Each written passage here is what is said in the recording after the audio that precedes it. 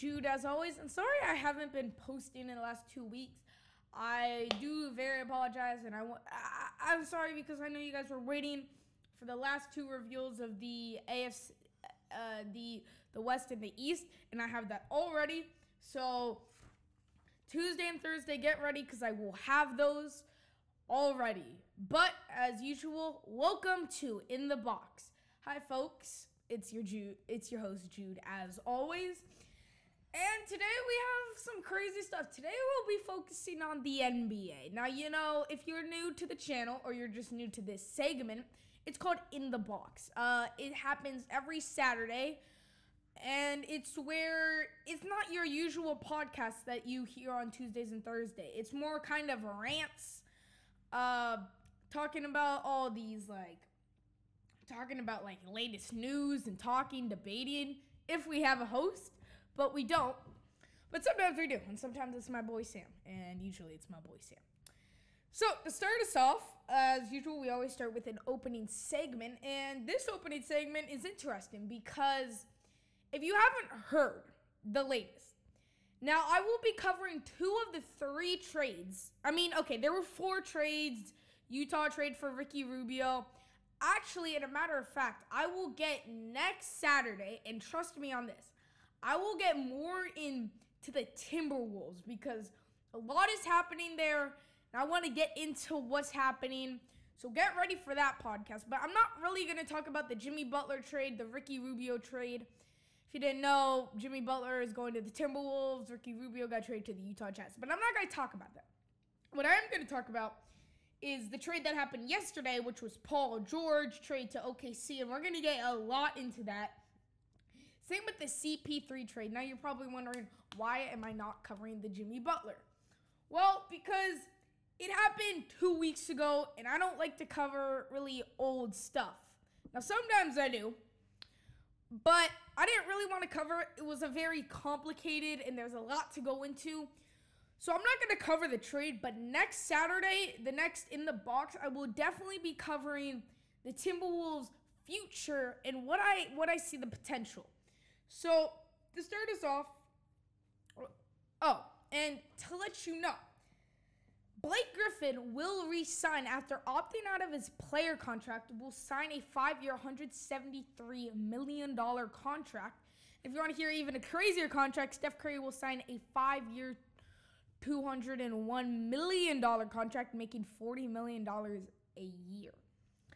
Now, we're going to start with the CP3 trade. We'll go from latest to earliest. CP3 trade, if you do not know. The Clippers will receive Sam Decker, Patrick Beverley, Lou Williams, and I want to say a first-round pick, but don't keep me.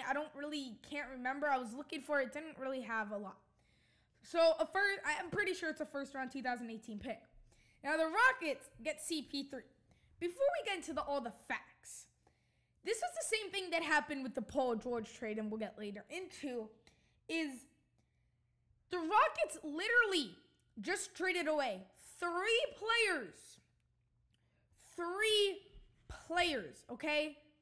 3 players for 1 player. Now, CP3 is good. Do not get me wrong. Chris Paul is a great player. So don't get me wrong that. 6-time All-Star. The problem I have is I just don't get how you trade away 3 players who aren't bad. Patrick Beverley, great defender. Lou Williams, great 6-man. Sam Decker. Okay, maybe two. I'm just joking. Sam Decker, you're okay. You're okay. But let's start off. The Rockets average 115 points a night, or a game, if you would say. James Harden alone averaged 28.5 points a game. So let's just get to that point. He's averaging 28 points a game. And the first question that we're all going to have is, what is CP3 or Chris Paul? What's Chris Paul's role now in Houston? Because in LA, it was just him. Now I'm going to get roasted. It wasn't just him. I'm just saying it was really him playing the guard position. He didn't have like a James Harden right next to him, okay? He had JJ Redick. But he was the main player that was holding that team together. Now, yes, Blake Griffin was holding it too. And DeAndre, don't even get me started. But those two players were holding the team. So we're going to get into the Rockets side of this. What is CP3's role now? Because when he was with the Clippers, he was not a role player. He was more like a regular point guard. But now that he's with Houston, the question is he going to have to transition from being that point guard to now being a guy who's gonna not average what he usually averages?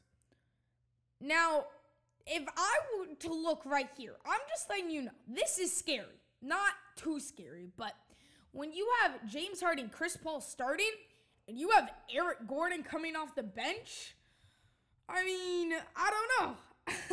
I just don't know. That is very well a scary guard situation, very front court situation. So now that we've got to what his role is, and we've already talked about it, and as we said, his role is going to start to be a role player. Now, the Clippers averaged 108 points a game. 108.7 points a game, but that 0.7, I mean. They basically averaged 109 points a game, right? Now, the first question you're probably wondering is, how does this affect the Clippers now that they lost Chris Paul? Now, another player the Clippers are going to lose, and he will probably go to another team. There are reports he's going to go to 76ers, is JJ Redick. Now, JJ Redick only averaged 9 points a game, but this man could shoot. So when you have those two guards that are really important, and then you have Austin Rivers and Jamal Crawford and Patrick Beverley, you're now stuck to believe that you're going to have to count on your backcourt. I mean, your front court. Backcourt, front court, backcourt, front court, backcourt. You're not going to have to lean on your forwards and guards. I mean, your forwards and centers.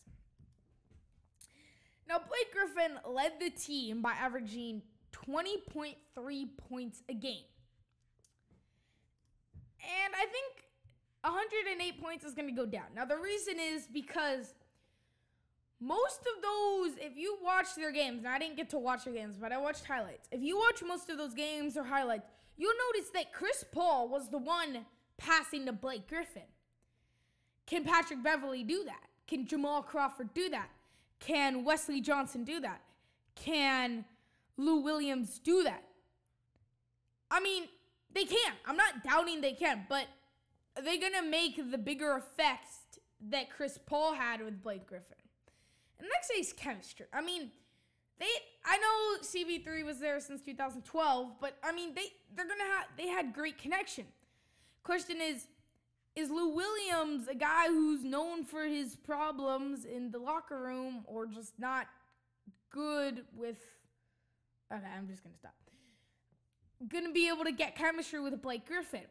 Now, I'm looking at this team, and there's only two guards who could really, really scare me. It's Patrick Beverley and Jamal Crawford. Because Patrick Beverley is a great defender. Sam Decker is... Jamal Crawford is... He's good. He's good. Yeah, he has handles, but can he drive? So, and the last question, but not least, is... Will Chris Paul average more or less points? I'm going to go with less. I'm going to say James Harden way more than 28 points. I know this seems crazy, but you watch. You just watch and learn.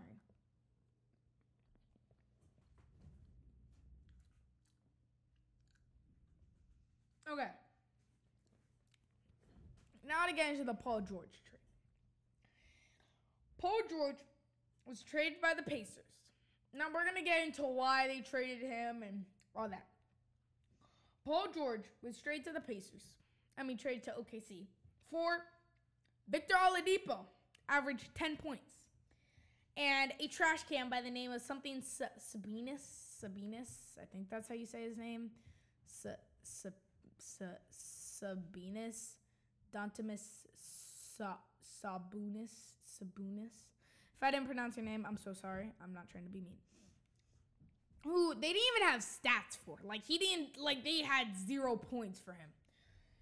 And then you trade Paul George, who averaged 28 points. So basically, the Pacers just gave away a player, and they received a player who Paul George is basically averaging triple the points that they traded away. Our first thing is, what are the Pacers thinking? Now, a lot of you looked at this trade and you saw, what the hell? What the hell? Why? Just why in the hell would you do this? Now, here's the first reason they did this. If you didn't hear earlier into the offseason, Paul George reportedly said to the Pacers, when he becomes a free agent next year, he'd rather play for the Lakers. But we'll get into why and all that. But he wanted to play for the Lakers. Now, when you become a free agent, the team that you were used to be on does not get anything when you go to a new team. And the Pacers were like, let's get something for Paul George. Because we know he's leaving. We know he's leaving to the Lakers next season. So why have a guy who's not going to play, who's not, he's not going to, it doesn't even matter. He's going to the Lakers next year. So why let him become a free agent and don't have him and don't get anything off his top 10 player, then rather we just trade him and get 2 decent players. The first thing is the Pacers need to start to rebuild. They need to start Lakers mindset. Start losing games.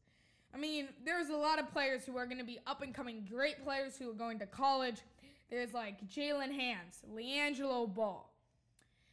I'm not going to say LaMelo because I don't believe in Melo. I'm sorry, LaMelo, if you're listening to this. That would be awesome if you did, but you're not. You're good. You're good. You know what? You're better than me, so I'm not going to say anything. But I'm talking about the seniors in high school and college players. There's a lot of great players out there that are coming from college that you could, take advantage of and get them. So let's start with the Indiana Pacers.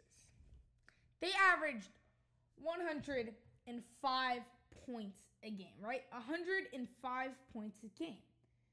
That's really good. But if you take away how many points Paul George scored, you would get 77 points a game. And if you added what Victor Oladipo makes, that's 87 points. 87 points a game. I don't know how you're expecting to win a game with 87 points. Now, they did get TJ Leaf, who I'm a big believer in. So, hopefully, TJ Leaf can do something, right? Yeah. So,